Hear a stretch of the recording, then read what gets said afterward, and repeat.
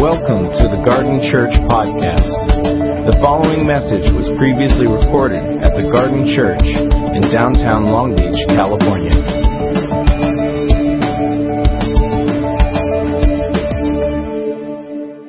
Okay, so hi, I'm Darren. I'm a Mac.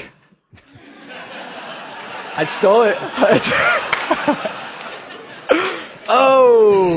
I had to do it fast because I knew it was coming. You did, yeah. This is probably going to be really fun or really bad, but we're in the middle of a series called Ephesians, and we're going verse by verse through the book of Ephesians. If you need a Bible, grab it. We're going to Ephesians chapter 4, verse 17 to the end of the chapter. We started this a couple of months ago, and we took a break for Christmas, but 3 weeks ago I jumped in. Yeah, if you need a Bible, these guys are going to throw around green Bibles. And if you don't have a Bible, this is a Bible for you. You can take this with you. It's our gift to you. So we started this a few months ago, and 3 weeks ago we started part 2 of our series. There's 2 parts. The book of Ephesians is broken up into 2 parts. Part 1, chapters 1 through 3. I'll wait for you guys to be finished. It's cool. Just kidding. Thank you, Megan.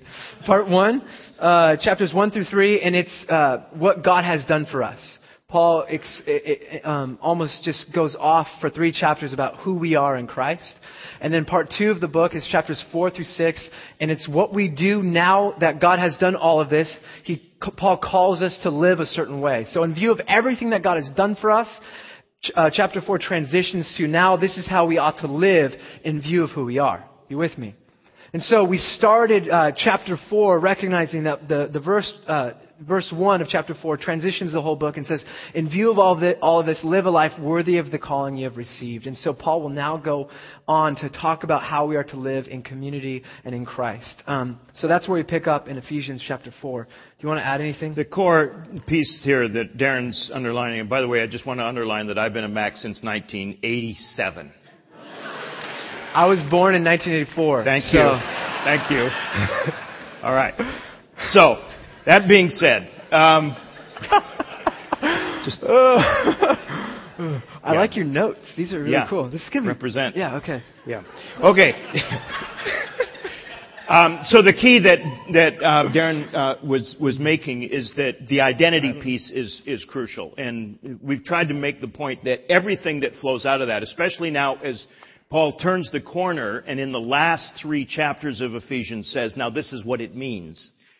If we go to that first without the identity piece, we'll end up with legalism. We'll end up with rules.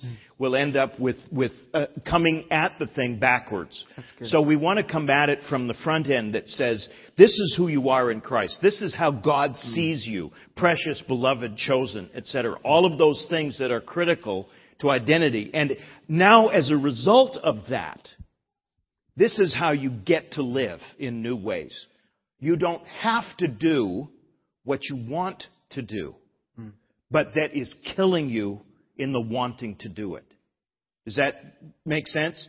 So it gives us the framework for saying, all right, because here's the charge that Paul is dealing with, not just in Ephesus, but throughout the place where his gospel, his message is being preached. Doesn't the gospel of grace just make for wild and crazy times? Yeah. If God is going to be gracious and forgiving, quote, let's sin so that grace abounds, right?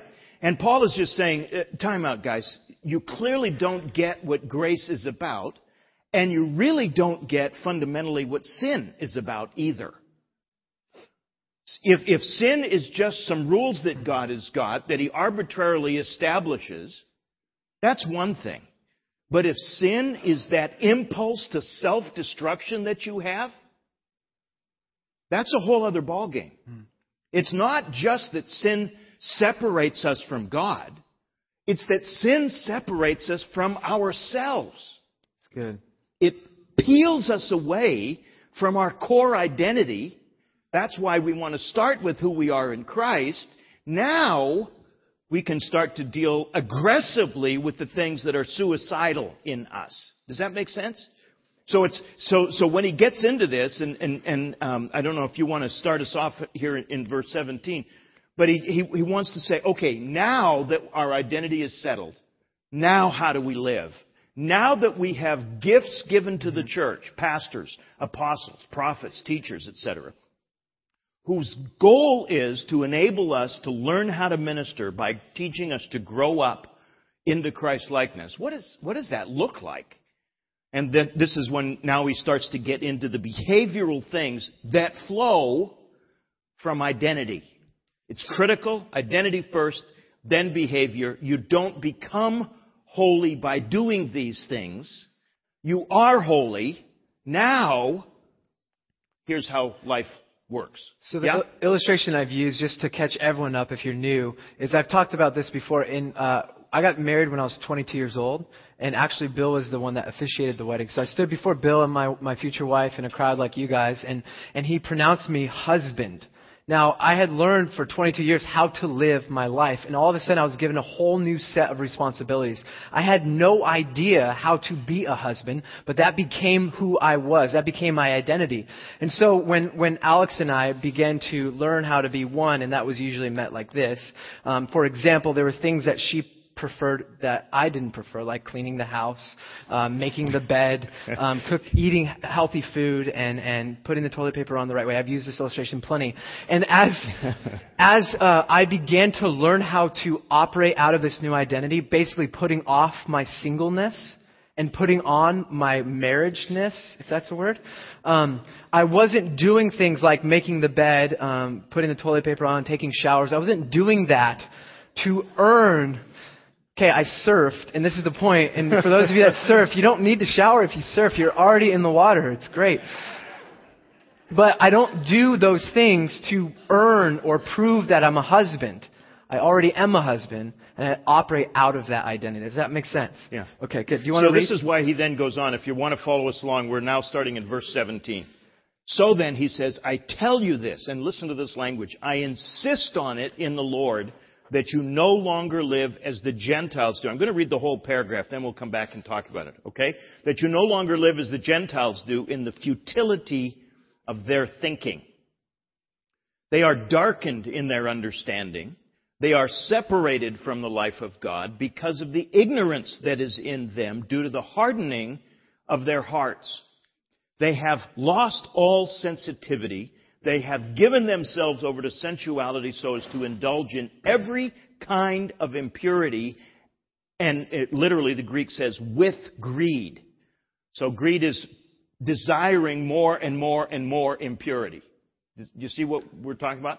That, however, is not the way that you have learned Christ. So we'll come back to that one in a minute. Let's go back to 17, if you would, please. Thank you. So he says, I insist on this in the Lord that you no longer live as the Gentiles do. I don't know if you remember it was before Christmas, we were talking about this in chapter 2. Paul makes a distinction, or rather invites people who have previously understood themselves to be Jews and people who have previously understood themselves to be Gentiles to begin to think of themselves now as the new body of Christ. The new family of God, to be joined together in unity, right? So when he uses Gentiles here, he is not using it in the same way that he did there. This isn't about Gentile as opposed to Jew. He's using it in a broader sense, meaning you are the body of Christ. Don't live as if you weren't. Don't live according to your previous identity. So it's just a snapshot for him to say you're part of the body of Christ. You are bought with a price. This identity is locked and loaded, right?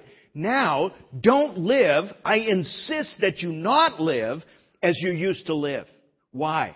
Well, because these folks, like you, used to live, are living in the futility of their thinking. Notice what he's saying there. Do you want to jump on that one? Yeah. Do you want me to move? Are you going to? Yeah, go ahead. So the futility. So what you read when you describe the way the Gentiles live, it's this progression of things getting worse. Yeah. So it starts with this pointless thinking, and then it moves to ignorance, and the ignorance comes from a hardening of heart. And the word hardening is where we get the word petrified, the Greek word. So it's where we get the word petrified.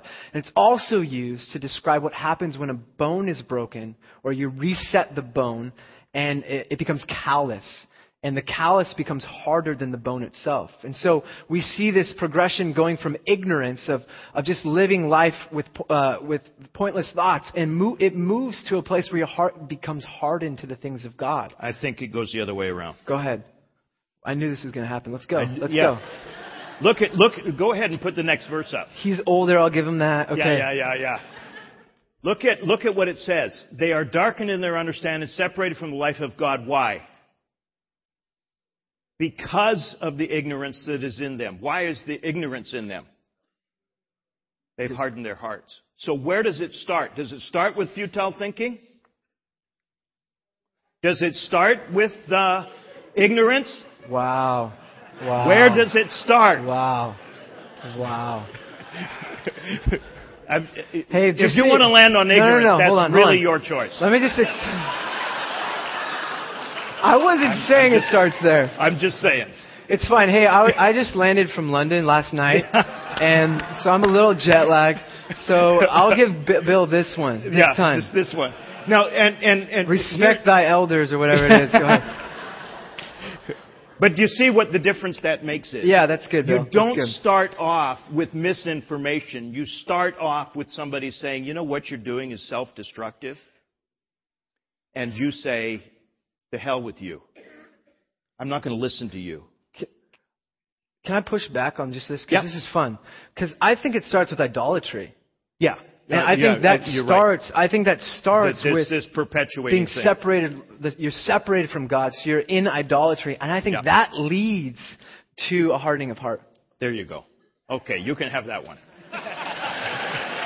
Don't encourage him. It'll keep on going. Okay, go ahead. But the point is, if you want to do something, you're going to find a reason to do it. It's good. Right? That's good. And whether it's idolatry and the worship of the gods of the age, remember, we're in Ephesus here. This is probably, second to Corinth, the most sexualized, sensualized city in the entire ancient Near East. They had temples devoted to sexual license as part of the worship of their deity. I need you to sit with that for just a second. Don't let your mind go too far. You got it? So when somebody like Paul comes in and says, no, the implications of the gospel are, you've got to cut this out.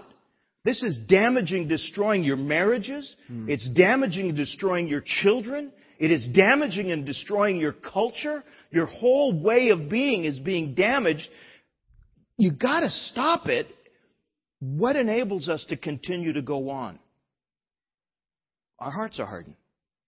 I don't want to hear that, Paul. I still haven't paid the price. I think I'm going to be the exception. I don't think it's going to hit me and my family and my kids the way it's hit so and so and so forth. You see, if I want to do something, I'm going to find a reason to do it. So, hardness of heart, ignorance, and then what? I walk in ignorance that results in futile thinking. If you want to, by the way, another way to think about this, look at Psalm chapter 1, where it says there's a guy that is blessed. And that's not the guy that takes the advice of people who are lost. But if he takes the advice of people who are lost, sooner or later he's going to find himself standing in the middle of the road wondering which direction he was going in the first place. Good. And it will not be long, standing in the middle of the road, that he just finds himself sitting around with people who have nothing better to do but ridicule and shame those who are on the right path. It's a progression. It begins, I think, exactly right, with idolatry. You end up worshiping the wrong thing. You move to a hardening of heart because I don't want to hear what you're saying to me. You move to chosen ignorance. Yeah. And then you move, and your brain now starts to work against you rather than for you, because you're quick to rationalize any and all behavior that you want. And where does it go? Idolatry with greed, he says. So maybe let's just play that out, and then we're going to speed through because we want to get through the rest of the text, right? Too? No, this is too much fun. Okay. But so think about worshiping something other than God, like worshiping your feelings. So you put God you remove God from where He's over your life, and you say, well, I want to do what feels good. Yep. So, for example, pornography, lust, this desire to feel something that is natural and good and designed for marriage, but you want to feel that regularly. So you put your feelings in front of God, and then all of a sudden you become, and forgive me if there are little ones. Are there little ones in this room? I'll try to tame it, but you begin to feed that pleasure. Right? You get online and you do the things that you shouldn't be doing in the first place. And it says you lose sensitivity. So where there was a morality, where God's saying, this is not the best thing for you. This is not what you've been designed for. You replace that voice with this voice of, I want to do what feels good. And then that becomes a loss of sensitivity. And sensitivity is the next verse in 17. The progression says, having lost all sensitivity, they have given themselves over to sensuality. Sensitivity comes from two Greek words. It's to feel pain and lacking or going without. And so you could translate it that having lost the ability to feel things like they used to. They move to sensuality. And sensuality is the absence of restraint and the desire for pleasure. So you just fill yourself with whatever feels good. And this is where it leads. Until eventually it continues on and it says, so to indulge in every kind of impurity, they are full of greed. And the idea is that we become addicted to the very things we're seeking. Lust becomes an addiction where we no longer have power over our feelings. We're no longer able to feel these things. We become addicted to the experience or the thing that we're craving. Like alcoholics are no longer craving a taste of a good vintage. They're trying to numb the emptiness that they have become in certain aspects of their life. Would you agree? Like you lose your ability to appreciate. It's like trying to slake your thirst with salt water. That's good. Right? Yeah. It works, but catch-22. And then he goes on and says, guys, you didn't learn Christ this way. This isn't how the disciple of Jesus, the one who was solid and anchored in his identity in Christ, you didn't learn Christ this way. Surely, he says, you heard of him. You were taught him in accordance with the truth that is in Jesus. You were taught in regard to your former way of life. What? Put it off. Put off the old self. It's being corrupted by its deceitful desires. So in a snapshot, he's summarized that first paragraph, right? Corrupted by its deceitful desires, and put it off, to be made new. Where?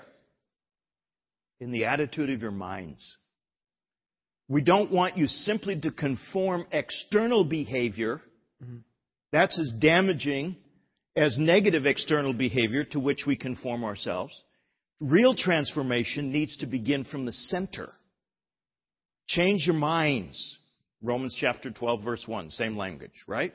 Change your minds. And from the inside out, what will happen? You begin to put on a new self. For what purpose? Look at what he says. You are created to be what? Like God. Notice how many times in Ephesians he keeps coming back to this idea of the fullness of God. This is what Genesis chapter 1 we were created to be in the first place. The image of God. How do you get there? This way. You put off the old, you change your mind, and then from the inside out, begin to put on righteousness and holiness like God. This becomes critical for our mission in the world, which we'll talk about in a second. You want to jump on the ideas there, or do you want to keep going? The next part? We could do that, or let me just finish up this then, and then we'll come back into this. This idea of putting on this new self in righteousness and holiness, please notice, Paul is not going to be content if we just stop sinning. That's good. That just gets us to zero. We're not intended to have a null presence in the world. We're intended to have a redemptive presence in the world. That doesn't happen if we just stay home and don't sin. Yeah. It happens when we become righteous and then stand on the platform of our holiness, not to shame people, not to condemn people, but so that we have a solid platform in difference so that we can help them stand. That's good. Help them get rescued. That's what he's after. Yeah. Holiness is not about specialness. Holiness is always about function. It's always about doing now that this has been given you. So righteousness and holiness are always functional. It is an assertive presence of righteousness taking back the world from the darkness that has overwhelmed it. So you would say, I've heard you talk about this holiness. Maybe I'm misquoting you, but holiness empowers our helpfulness with God. Yeah, that's it. Right? That's it. And I think one thing I want to talk about too is this passage for me is where I would tie this into spiritual formation or discipleship. Exactly. You want to know how to become more like Christ. Well, here's a pattern. You could say that at the center is that you're filled with the Holy Spirit. Yeah. Right? So imagine a triangle. At the center, you are filled with the Holy Spirit, and you're obviously in community. This does not happen by yourselves. And in fact, you know what's funny? I have a friend who is dealing with an alcohol addiction. And he told me one time the hardest thing about alcohol is not the alcohol issue. It's isolation. It's what happens when I drink alcohol. It separates me from community. And that has caused him to relapse into the sin or into his addiction, being isolated. So obviously we're in community. We're filled with the Holy Spirit. And then we do this. There's spiritual disciplines where we are taking off the old self. We got to learn how to deal with our anger, and we got to learn how to be patient. That's not going to happen naturally. We form ourselves by disciplines.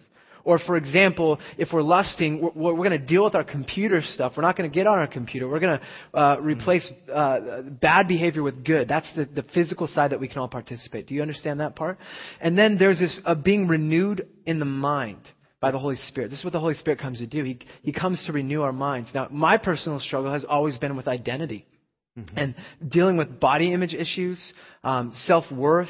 I was suicidal in high school because I thought the guy in the mirror was so ugly and disgusting, so I dealt with this issue. And so does that just go away when I become a Christian? Absolutely not. It's a struggle that continues it's something that has died on the cross because that's no longer defining who I am, that identity. Yeah. But it's something that I have to continue to crucify.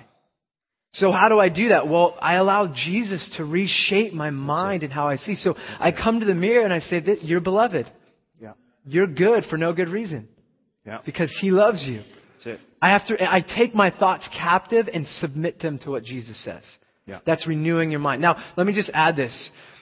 You go into environments and that will create a worldview, a mindset.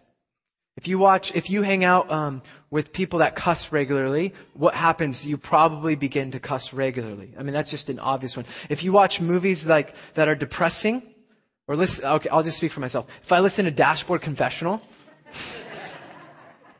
last night I was listening to it on the ride from the LAX, like, what? It's just so depressing. How many of you are influenced by those things? Or for me, hip hop music. And rap, it can just pull you up. Every time I'm just listening to rap before I preach, it just gets me fired up. But so you allow false narratives to be replaced with true narratives. Your mind is renewed. And lastly is you become shaped by the Holy Spirit into your new self, and you put on these new characters. Notice, if we'd started there, what would we be hearing? Straighten up, fly right. Yep. But because we have to start with identity, we have to start with community. Now this is empowered by the Spirit. You don't have to do this to be filled with the Spirit. It's because you are filled with the Spirit that these things begin to flow naturally. Mm-hmm. What things? Well, he says, verse 25, stop lying to one another. Any questions? Anybody unclear on that one? Right? That's good. So, and it's not just about lying. It's stop speaking falsehood. We massage and we manipulate. We spin our impressions. We are anxious about what people think of us. And Paul just says, just show up and be present. That's good. Live the truth. Speak the truth to one another. We've talked about this idea of speaking here for Paul's language. It's not just about the words. It's about the conversation of one's life. The words that are spoken when you're not speaking. Live with integrity, he's saying. What? Now, please notice, this all ties right back to community. Yeah. Ties right back to community. Why? Chapter 4, beginning of the thing, Darren talked on this. Unity, unity, unity. This is what the Spirit is producing. Why? Because you desperately need Him in order to live out the life of Christ with integrity. So speak the truth. Why? Because we're members, verse 25, of one body. Then, verse 26. Go ahead and be angry. Anger is a beautiful gift from God. It signals there's a boundary violation that has occurred. It is intended, like pain to the physical body, to indicate we're under attack. Something's wrong here. Now, how many of you need that mechanism calibrated a bit? Yeah. Just 3 or 4 of us? Yeah. Right? Because I let the guy on the 405 freeway ruin my day. Or a cold latte. Just so... oh. Right? But do you see what I'm saying? So we need to learn how to be angry. How did you handle me in class? I don't know. Idea. I mean, go ahead. You're doing good. Patience for the immature. Cool. I'm just saying. Remember that character in Wizard of Oz, If I Only Had a Brain? No. I mean, cool. Everybody okay? Prefrontal lobe isn't formed finally until you're 24. Yeah. I'm 28. Okay, sorry. It's cool. But what does it say about only building each other up? I'm just speaking the truth. Okay, I'll do that part. You keep going. But look, see what he says though. It's okay to be angry, but don't sin. Cain's sin was not his anger at rejection, is what he did with it afterwards. Yeah. You see? He says, here's a strategy, and some people have misunderstood this. He says, don't let the sun go down while you're still angry. What he's saying is, get angry, but don't be angry. Anger is intended to be the red light in the dashboard that says something's out of control here. Deal with it. Don't duct tape over it and then nurture it. That's what he's after here. So it's not a strategy. We've got to stay up until we tough through this. No. That'll ruin your marriage. Because one of you will be a quick verbal processor who thinks circles around the other one. And the other of you will be, I need 2 or 3 days to even know what I think about something. So he's not giving you a strategy. He's just saying, don't cultivate it. Don't hang on to it. Let it go. Deal with the issue. But let go of the anger. That's good. Do you see? And then he goes on. When you don't do that, you give the devil a foothold. You give the adversary a way into your relationships. How many of you know that in a community of this kind, you will be angry at somebody sooner or later? They will be disappointing to you. They will frustrate you. They will... no, I was just... You were pointing, weren't you? I had a point. You were. You really were. You went there. I did, yeah. Yeah. Sorry. I'm the comic relief today. That's totally cool. Just kidding. But do you see what he's after? That's good. What do you do when you're angry with somebody? Well, you deal with it. You don't. What? Look at what he says. No, that's down there later on. Yeah, you want to talk about that? But that's 31. Yeah, let's go to 28, though. Yeah. It says, anyone who has been stealing must steal no longer, but must work, doing something useful with their hands, that they may have something to share with those in need. Do you want to talk about this? I find this is interesting because look at what he does. Stealing is the ultimate expression of greed, of selfishness. And it says the way the Gentiles think is it leads to greed, and stealing is taking from others. And I find it interesting that what Paul says is he replaces with saying get a job.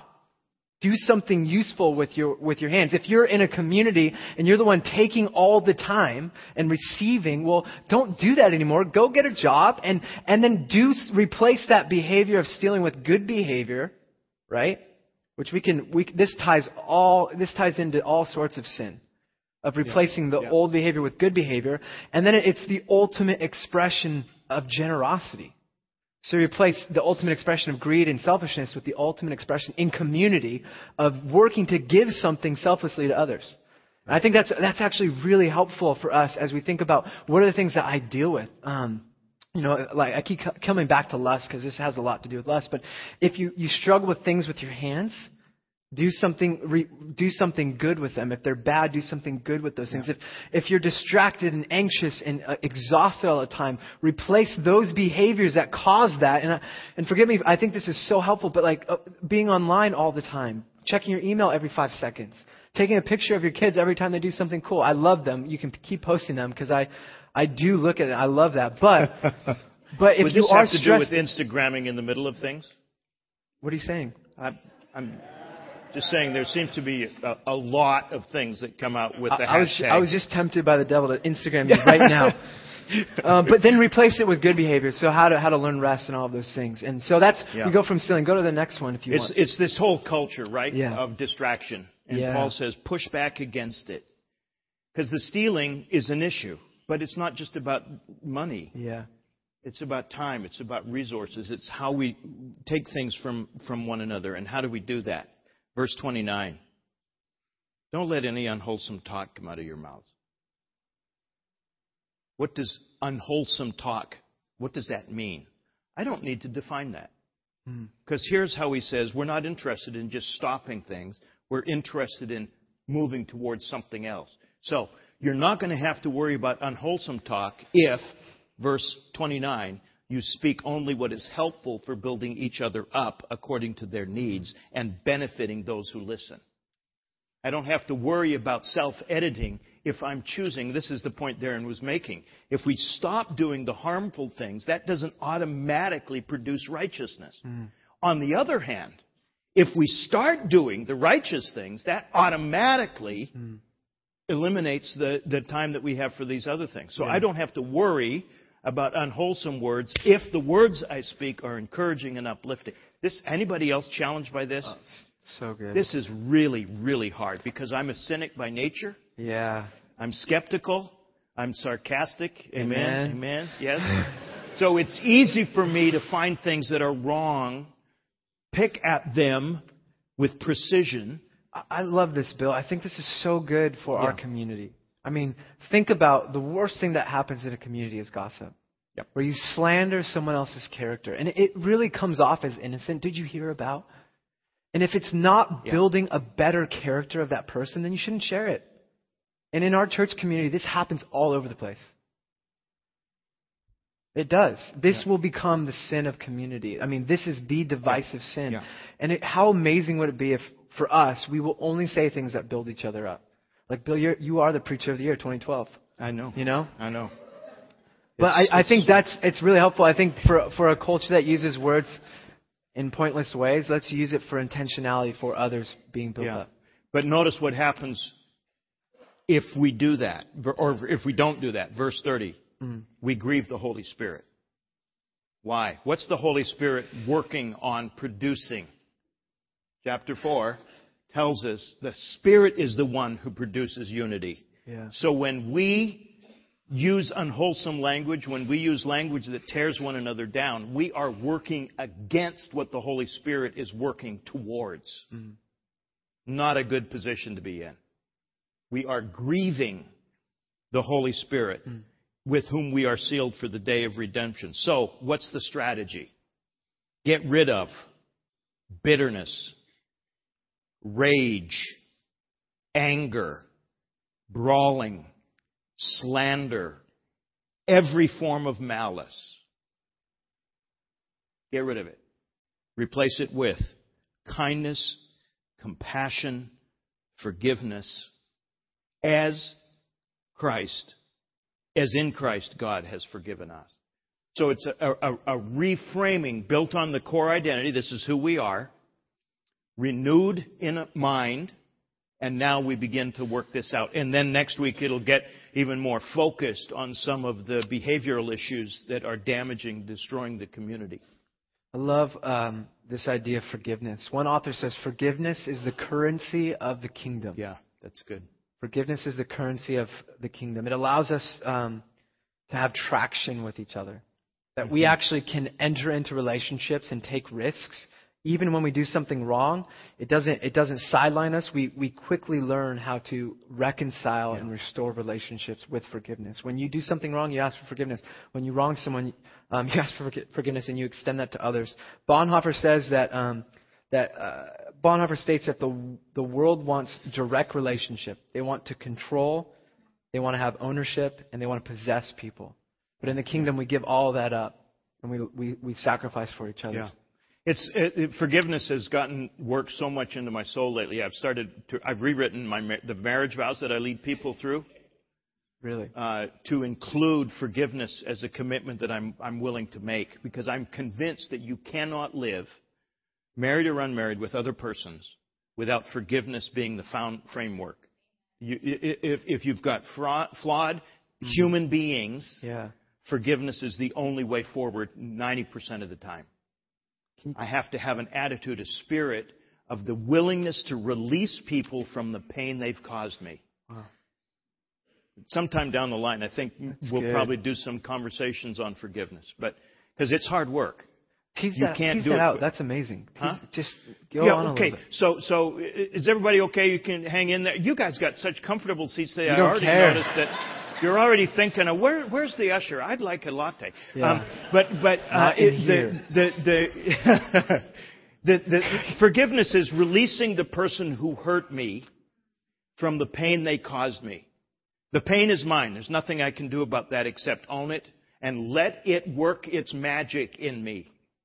I am made better by the ways that I deal with the pain in my life, including the pain that other people have inflicted on me.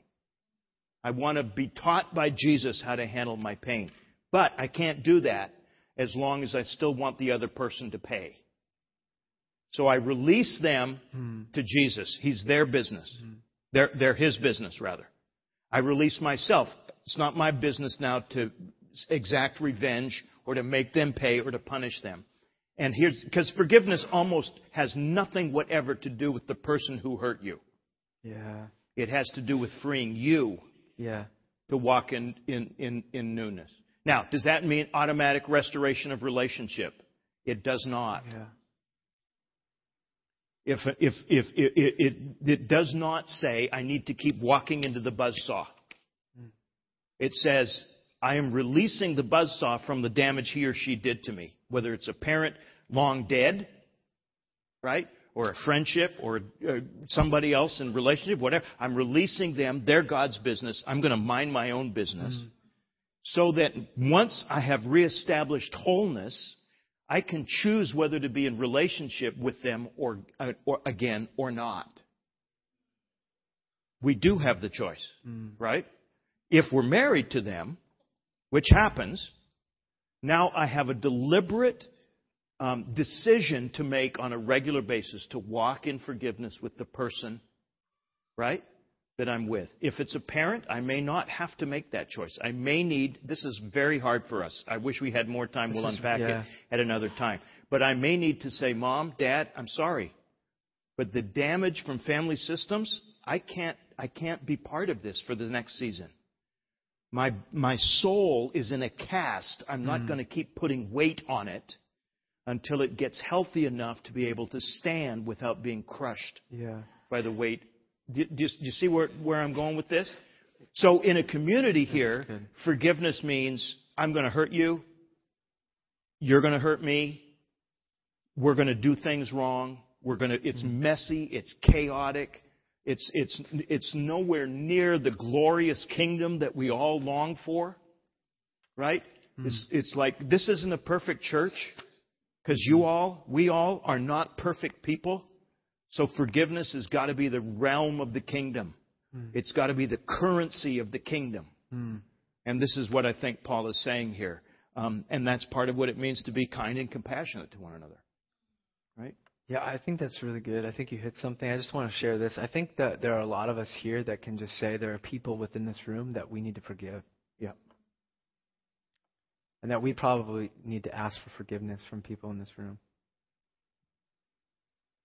Yeah. And maybe right now, like, there are people that are coming to your mind, that a list God's forming of people that literally have held you captive to things, painful past.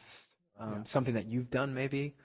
And maybe today the response for you is making a phone call and asking for forgiveness, or extending. People have been waiting to hear from you, I forgive you. And maybe that could be a response. I think that's powerful. I think that thing on forgiveness really struck a chord in me.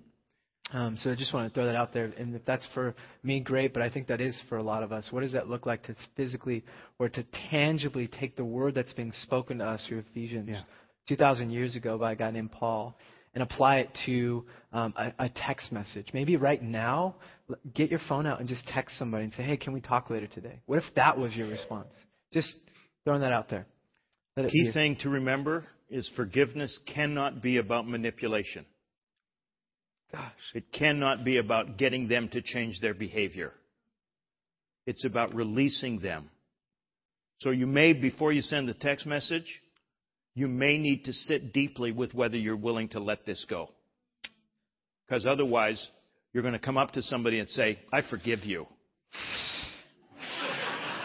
I do. Do you see what happens there? Now all of a sudden, I love that. The gloves are out. We're ready to go. For what? It's about releasing. It's about. But I think my sense is this is what the Spirit is saying to us this morning. This morning, that's good. Yeah, cool. This is what He's saying to us. We've got to release. We've got to release. We need to be free to live at liberty in relationship. This is the critical component. So can we close? So here's some thoughts as I think about this text. What Paul's doing, he's saying that we're a new creation. So we have to live in this whole new reality, this new realm that exists because we're in Christ. So it's kind of like this. It's kind of like when you go as a missionary to, let's say, India. I've been to India 3 times. When you study for India, you're studying cultural practices. You're studying the unique differences that country represents. In India, you don't eat certain parts of the country. You eat with your hands in one particular hand because your right hand's used for food and your left hand's used for other things. And it can be really offensive to use your left hand. You learn that in that culture, for them to say no to you, like, hey, do you know where the supermarket is? It would be really offensive if they didn't know where it was. And so they might make up a lie, literally a lie, and tell you it's over here, and it's not over there because it's part of their culture. That's partly true, in case you wanted to know. So, and this means yes and no, and your head nods become different, your dress becomes different, the way you eat becomes different, the way you talk, the way you understand, the way you interact. All of this is a new context, and as missionaries, we enter into this new place to not try to change that, but to learn about it and stuff like that. So in many ways, Paul's saying you are now missionaries to the world, and you have a whole new realm, a whole new way of eating, a whole new way of talking, a whole new way of living and thinking and processing, a whole new way of living together. You need to learn how to do this through the power of the Holy Spirit, by taking off the old destructive behavior, by having your mind renewed, and by putting on this new behavior that looks an awful lot like Jesus Christ. And that's what we're inviting you into. That's what this text is inviting us into. And then we display these behaviors that become part of who we are naturally over time. Cool? Yeah. You want to add anything? Nope. Okay. Let's do this. Worship team, come on. Let's pray. Let me lead us in a time of prayer, and we'll continue our response time. Thank you for listening to the Garden Church podcast. For more information about the Garden Church, visit thegardenlb.org.